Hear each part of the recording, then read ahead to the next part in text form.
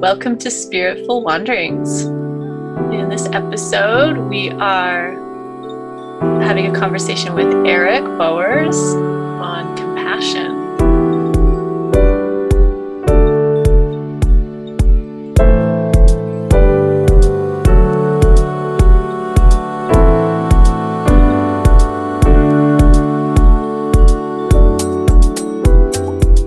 So welcome, Eric.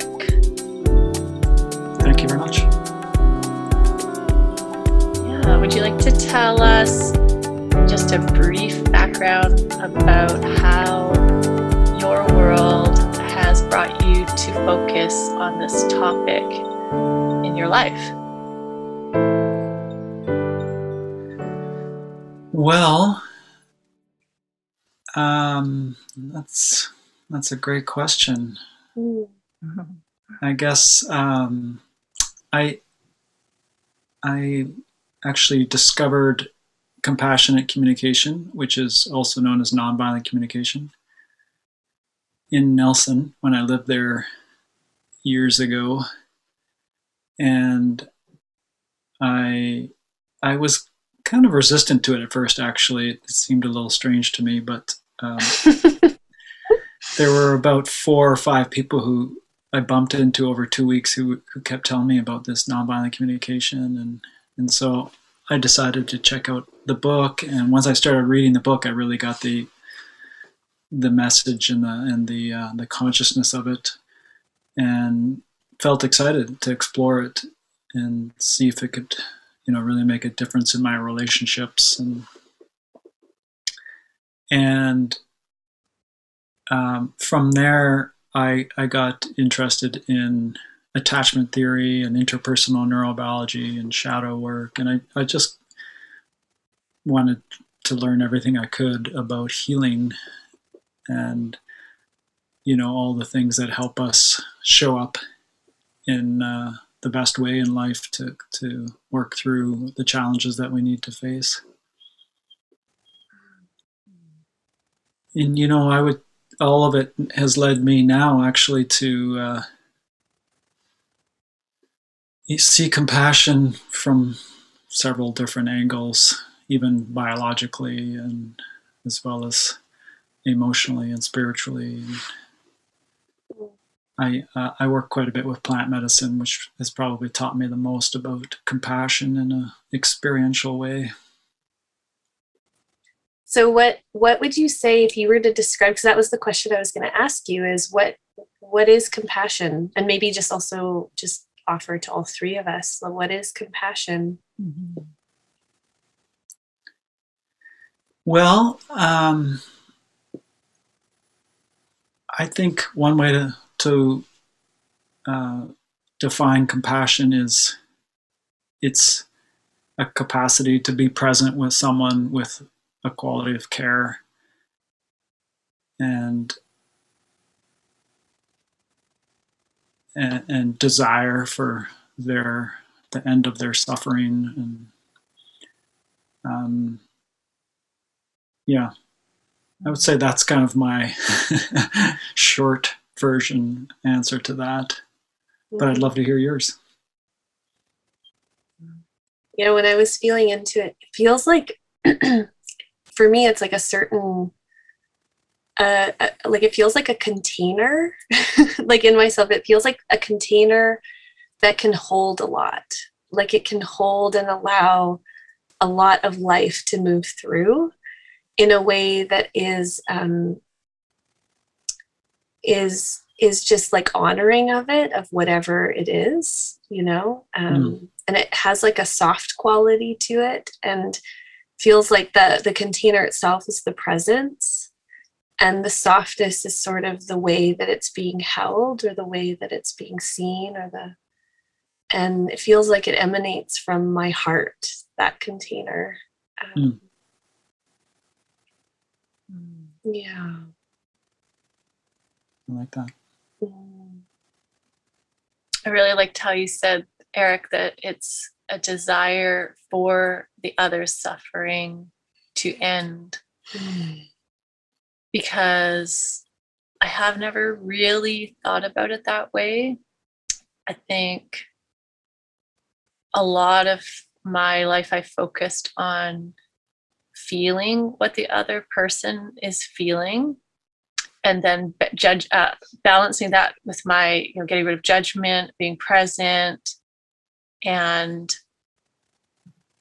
also a level of self-protection, right? In that, and trying to give myself over to what's happening in the other. And I feel like that piece of you mentioning that there's a fervent desire that their suffering ends feels like a really neat missing puzzle piece for me when I think of compassion from my perspective. So I'm grateful for that description. It's so interesting just to mirror that. And it'd be interesting to know because like for me, so much of my journey with compassion has been, I've been so in that desire to make the other person's pain end that sometimes I would slide that it wasn't compassion. It was more like I so had a desire to end the other person's suffering that it was like there wasn't the sitting back to allow for the journey. So it's like so much of my journey with compassion has been being able to allow what's happening for the other person. That's an interesting space, that space. I'd be curious to explore that space of like, where is that sweet spot there? Yeah, well, I wouldn't say that my desire is to end the suffering of others. I think I said the desire is for their suffering to end. And, there's an interesting paradox that often when we try to end people's suffering, it sometimes gets worse, or it gets entangled, and often just by being present and empathic and just to support them to move through their difficulty, that's how their suffering can come to an end, or at least a shift of some kind. Yeah, it sounds like such a degree of selflessness. Like it's a depth of selflessness that I'm assuming is really difficult for most people, because in our society, like we've grown up in such a way, most of us, where we didn't get our needs met in attachment or attention. And so we're still, as adults, trying to overcome our own narcissism and actually land in a sense of self to the place that we can truly bring a compassionate heart to others. And I'm seeing that so much coming up in the world right now, that we're all struggling with becoming more selfless. As you were speaking, I was just feeling this place of this place of compassion so requires the capacity to hold ourselves and other. Like when we think of compassion, it's actually it's simple, but developmentally, it's actually a fairly complex thing, because it requires us to hold both in a way, like to hold my own seat and to hold what's true here, and this capacity to hold what's true there, and that both are happening, like that both have equal. I know this is so often what I'm watching in my work with people, is that's where it can be so tricky, is this place in our consciousness where it's like, it's hard to hold that both can be equally held with compassion, that both can be equally held and both can be equally real, and, and that one doesn't make the other untrue.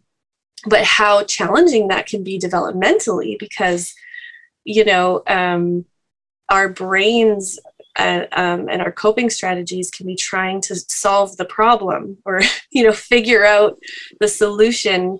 Whereas my felt sense of compassion is, it's more, can we just allow that all of this is happening at once, or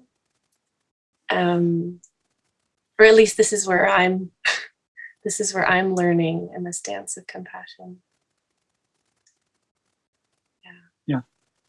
I would say, I guess what I would add is that the deeper we go into our own healing work, the more space we'll be able to hold for others.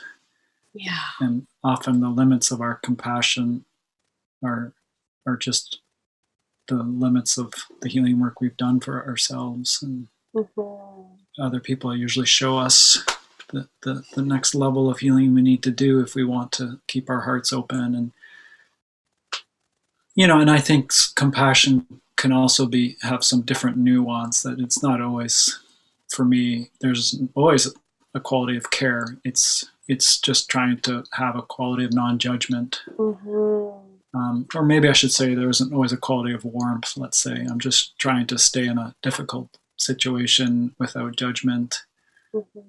And as a step, and then if the dialogue can continue, if it doesn't get into fight flight energy or attack defend energy, then maybe we can find a connection that leads more to a warm compassion.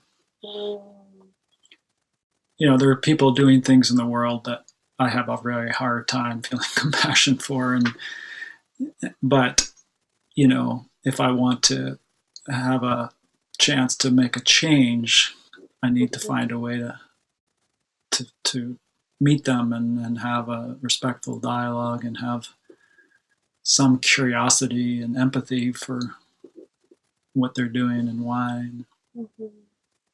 Yeah, this feels like a really key part of it. Why, like the understanding. Recently I was hanging out with some sisters and we were really processing about this place of like how to sit with some of the biggest pains in our world, and I was sharing when I used to work at the Stollery Children's Hospital, and I saw some pretty horrific things, like parents who had done some pretty, just really, really horrific things. And my job was to support some of these people in this place. And, my one sister asked, well, how did you find that place to have compassion, And it was a good question, because I remember it was easy for me to feel it, but it was like, but why was that? And for me, I realized that it was because I was actually getting to be close to them. And so I was actually getting to understand. So as opposed to it being someone who had done something awful and they're over here, I was actually getting to know them as a person and getting to feel and sense like who they are and their story, the journey they've been on. Yeah. And with each person, once I was in that field with them, it was almost like this place in me was like, well, of course this has happened. Like there was almost a place that, like, understanding who they are and where they are in themselves, I could find that place of course, this is where you've ended up. Yeah. And then it was so much easier, almost like seeing them in their vulnerability or seeing them in their humanness is what allowed that, as opposed to if I didn't really get to know them as a person, I think it would have been harder. It would have been harder to find that place. Yeah. And I'm just curious, I know you're talking about neuroscience, but when we even just think about like that, like our relational system in our bodies, like actually like feeling someone and looking them in the eyes and these things that can evoke like a sense in our body of like human to humanness, Yeah, I think it's so helpful to have a trauma perspective in the world, for sure. I think that's what I'm hearing from you, just to know that our childhood experiences really affect us and how we behave in the world. And that's a place where I go to when I'm struggling to connect with someone. That people tend to act in pretty desperate and sometimes violent ways when they have had traumatic childhoods, and that's often a starting place for me. It's just to remember that, It makes me think about the use of technology in our society. Like Courtney, you're talking about seeing someone in front of you, feeling them, understanding. And, now that we've got the internet and a lot of our communications, especially right now, are happening online, there's that separation in the humanness. And it brings up some anxiety in me over, how we're going to evolve if technology is the main medium through which we're communicating. Like, are we able to reach places of compassion? It just seems like it's so much easier for people on social media to just make quick judgments, and it can get pretty ugly out there. And I just wanted to express my concern that I've been holding lately over people's capacities to hold compassionate spaces or to see multiple perspectives. It seems like that's getting diminished right now. And I'm just wondering if either of you feel like, how are we to overcome that as a challenge, or just how are you feeling about technology in relation to compassion? Yeah, I mean, just to speak to the one piece of that, and then I'd be curious to hear, just to add on to I really noticed, for example, people like at the hospital who didn't get to know the person who had done these things and were more hearing it in the newspaper or relating with it in that way, was often the people that were having the hardest time, and compassion was also looking at those people and being like, right, because it's scary when you're hearing it in this way, and it's dehumanized. It's dehumanized. Yeah. So I'd be curious to hear your sense of how technology impacts our experience of compassion. Yeah, I share the concern. I don't engage in discussions about important things online. We really need to have the right hemisphere engaged to have good discussions, and the screens don't really, support that so much. The capacity for empathy and compassion is a right hemisphere function, as far as I know. And when you're on a screen, you're often very left hemisphere focused, and you're just forgetting there's a human heart on the other end, and you don't get to see the impact of all those other cues. I'm also concerned about masks, because it's hard to see. Is someone smiling? Am I feeling connected to them? It's really hard to tell when there's a mask. And so I feel a lot of concern. I think the answer is to don't talk about important things online, and focus on the people around you. And well, and what it makes me think too is, so often, like when I think of what evokes compassion inside of me, it's when someone's sharing vulnerably, like in a real way, like from their right hemisphere. It's like easier for me to feel compassion if someone's speaking more from a place of like, this is what I'm feeling, or, as opposed to someone who's telling me like a left-brained opinion, let's say. I just notice in my biology, it's just, oh, there's compassion. I can feel that. And how, but just like that online, so often there's more of that left-brained discussion as opposed to the vulnerability. I mean, that's not across the board. I have lots of people that I relate with on social media that share vulnerably. So it's more of a sharing of their own experience or their own story or what they're learning. And I always find that evokes, like, if that for me, and I notice it evokes compassion, but I do notice that when it goes into the more left brain, like the intellectualizing and getting really into this, it can be a lot harder. And I think to access that. Yeah. But then it's so interesting because we need so much safety to feel safe enough to be vulnerable. It's such a incredible phenomenon, social media, because there's a certain quote unquote safety in not having to receive someone's reaction. So you can take more chances, and you're not going to get a huge emotional outburst. But you're also not going to get the depth of connection that we really thrive on. You'll get some, you might get a million likes or whatever, you might get some nice responses, but that's not the depth of connection that we really thrive on. And I understand there are some things that are important to discuss in a broader sense in the world, but I'm just not part of those circles right now. So ways to find meaningful connection that I think we can really thrive on. Yeah, I mean, what I feel like what you're talking about too is like attunement, almost like how we attune to one another in a physical sense. Mm-hmm.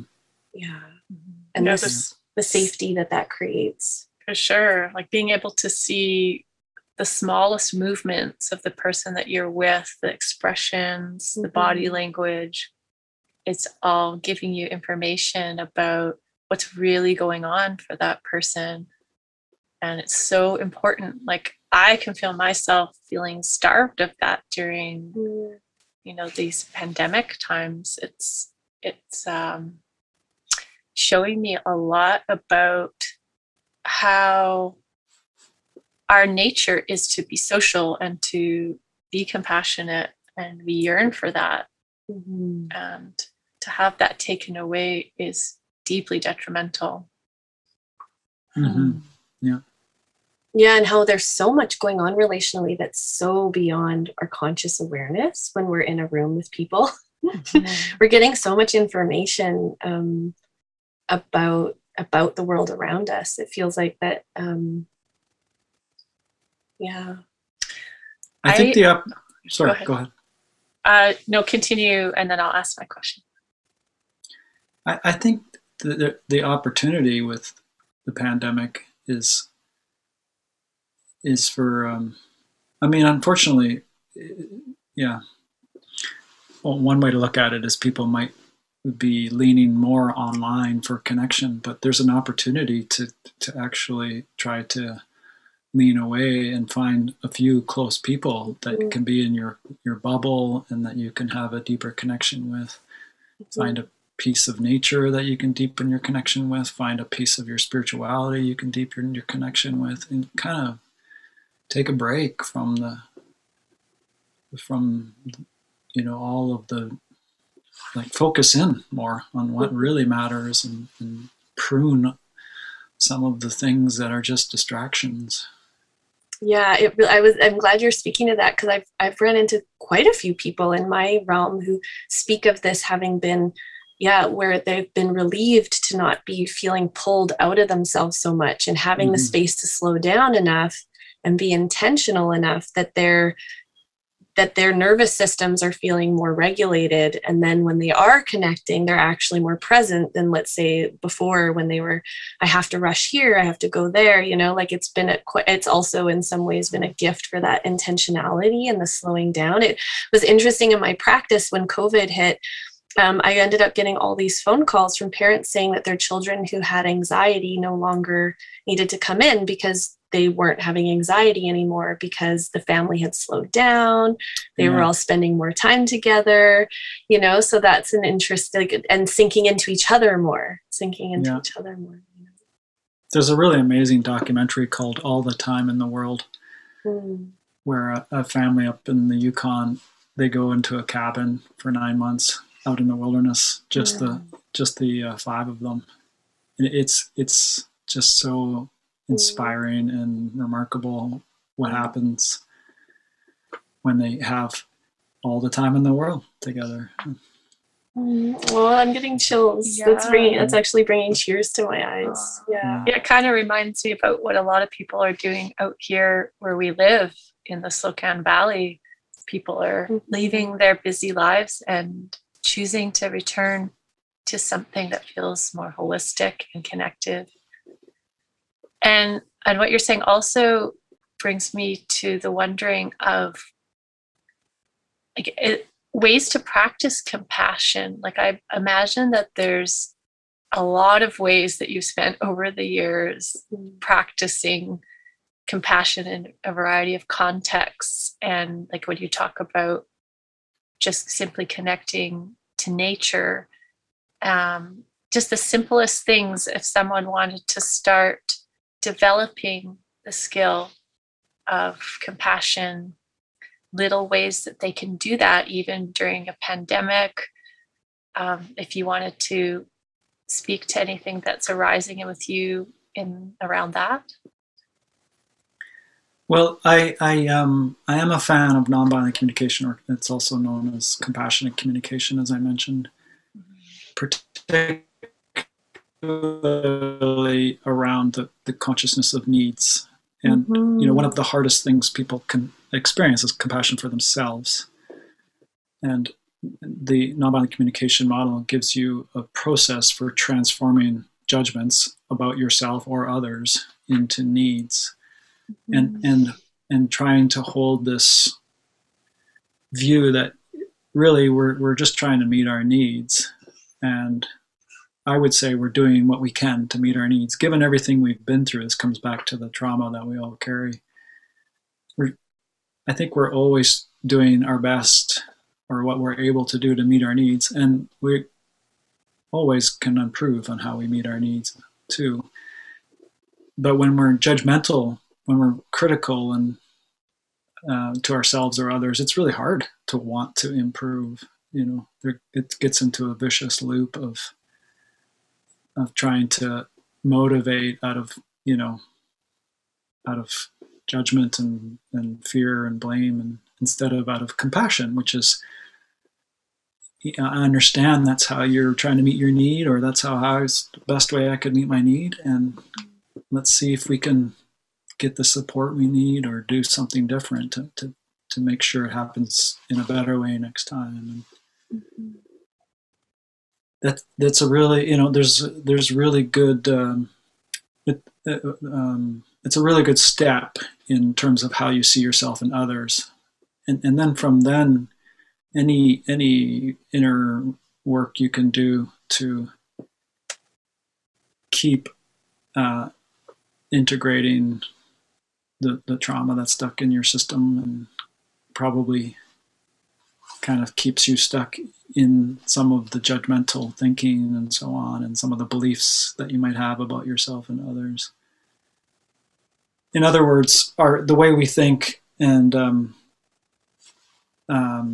speak and so on is important, but the parts of the brain that hold our trauma are deeper than the parts that consciously think and process. They're deeper levels that actually you need to feel into and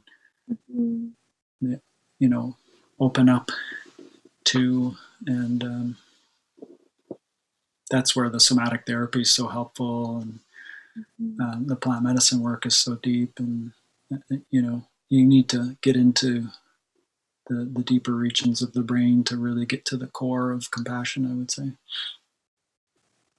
Yeah, well, and as you're speaking, it makes me feel into this place where, a part of us can be, and this is, I think, I loved how you spoke earlier about like the spiritual compassion and the these different layers of compassion, because how often I think we all can, a part of us can see something from a compassionate place, or a part of us is holding this bigger view. But then there's another part that's 3 and is really angry. Oh, and then there's another, there's all these different parts that are all having a different experience. And how often when we just want to go into the big, broad spiritual compassion, we can actually forget to be compassionate to those parts, they can get lost in this kind of broad idea of compassion. And I'd love to hear you share maybe a little bit about what your sense is about the spiritual compassion and where that fits in with the somatic piece, if you're curious to hear. Yeah, and before I forget, I also want to say that, compassion needs a backbone sometimes too, In other words, compassion to me doesn't mean we're always nice and, we're always okay with everything that's happening. To me, I think I sort of said this already, but, things people are doing are not working for us. So hopefully I can hold that. That's the best they're able to do. But I also need to have, the empowerment to say, hey, this needs to change. This is not okay, actually. I understand that's the best you're able to do, but it needs to change if we're going to stay engaged, or if we're going to survive, or whatever it is. And you talk about the different layers, the spiritual and so on, and I think it can be a little bit of a bypass sometimes to go into a spiritual sense of compassion, and unconditional love. And there's something very of difficult conversations and holding a compassion with a strong boundary and truth as well. Not running away from hard things, and to just go and sit on your pillow and be a compassionate person on your own. I once heard an incredible interview with a guy who used to be a neo-Nazi and promoted a lot of hate and so on. And now he works towards peace. And the interviewer said, what was the change? How did you manage what turned you around? And he said there were two things. One was he just started to see a level of violence that was too disturbing for him. But the other was that the people he was trying to hate were meeting him with so much compassion, or enough compassion, that he couldn't maintain the hate in the face of their compassion. Oh, that's so powerful. Yeah. And there's a really good interview too with a woman named Spring Washam, who's a Buddhist meditation teacher, but she's also an ayahuasca ceremony leader. And she also talks about, really getting off the cushion and bringing the work of oneness into these hard places, into the front lines of whatever's going on. And yeah, you reminded me of a Buddhist monk, Joan Halifax. She talks about exactly the same thing as what you're describing. She describes it as a strong back, soft front. Right. And I love that. I carry that with me on a regular basis to remind me, as you say, the backbone and then the soft heart. And I mean, she's definitely at the leading edge of compassion. She flies to countries where there's been disasters or wars, and buries bodies, and puts herself right in to the most deep carnage you could imagine. And what it shows me is that it's like a muscle that we can work, that once we've done, healing work, I mean, I guess that's just always ongoing, but she's not stopping with just her healing work. She's worked her muscle to the point that she can enter into the most intense situations and show up compassionately.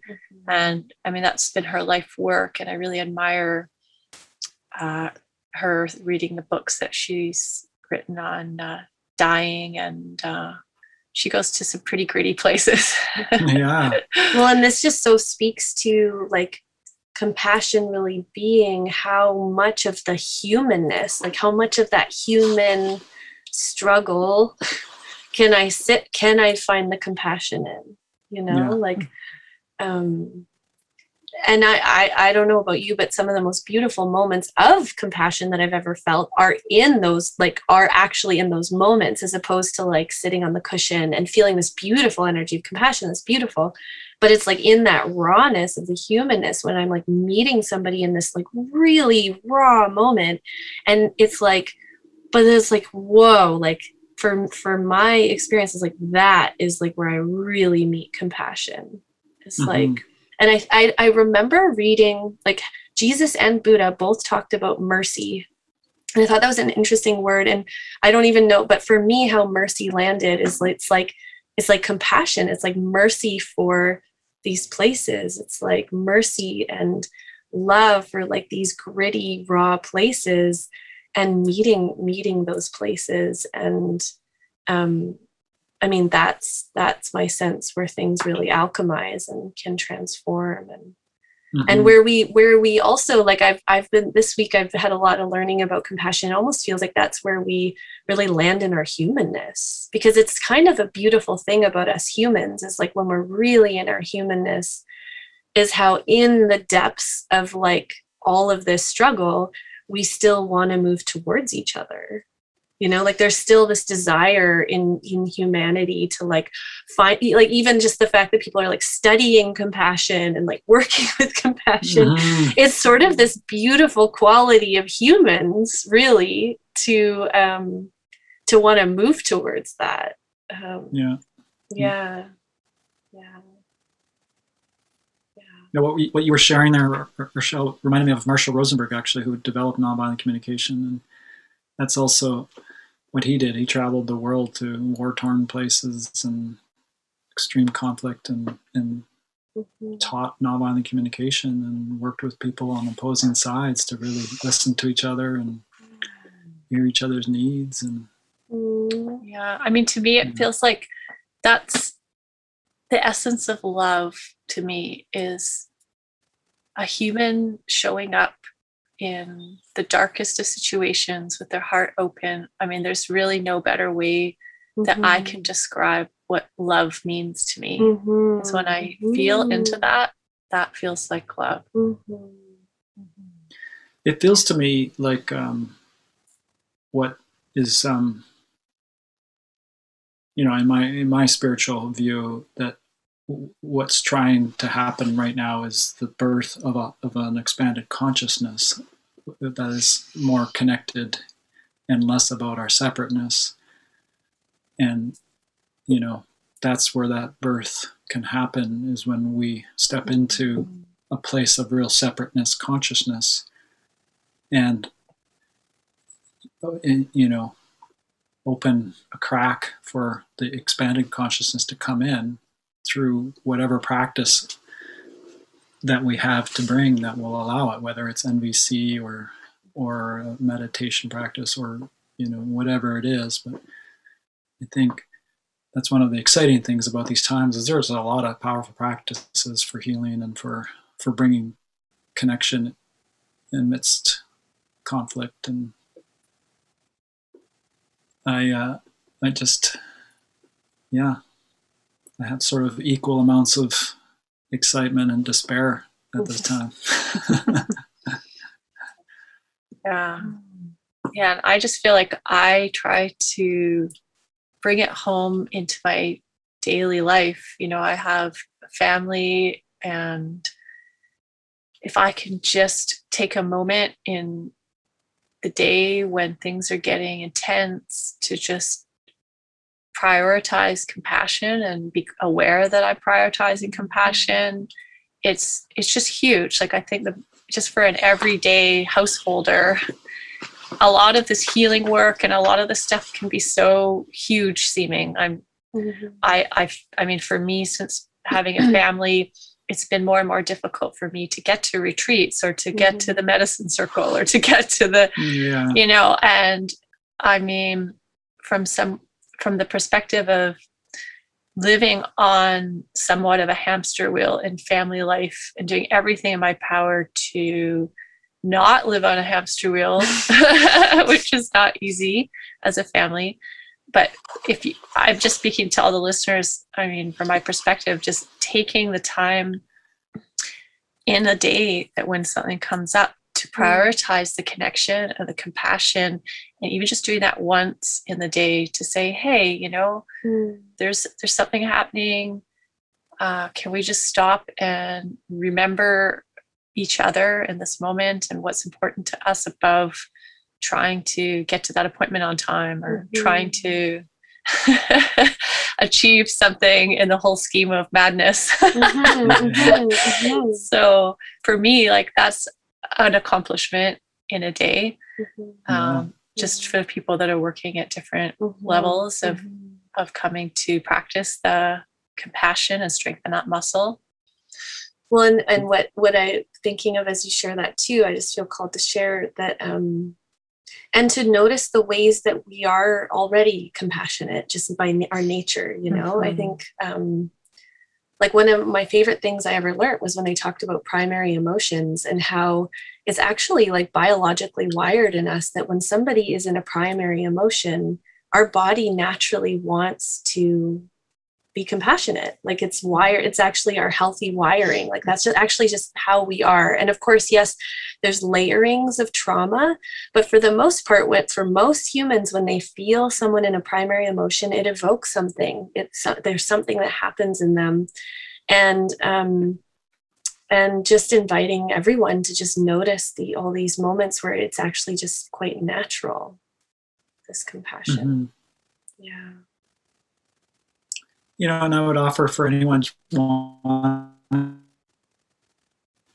help bring in some compassion is anytime you can slow down and really try to listen to someone and tell them back what you're hearing. And if you have any nonviolent communication experience, like really validate their needs, really hear their needs and their feelings. That's where you can actually bring in a quality of compassion, maybe name it more as connection, but a good quality of connection where there isn't judgment and blame getting thrown around. Ongoing practice. I've saved myself from many arguments with the phrase, "Hey, could I see if I understand you right now?" And I pull that one out with some urgency when I notice myself revving up to, defend my position or attack theirs. And I go, wait a minute, let me just offer to try and understand. Yeah, if someone said that to me, I would feel immediately disarmed. Yeah. And it's when we most need it that it's usually hardest to pull it out, but right. It's like also wiring satisfying. And just to speak to this place of, and I think is how much compassion does require a bit of a slowing down, like this slowing down enough that we can notice what, like, catch ourselves or not get caught, like to have some awareness. Yeah.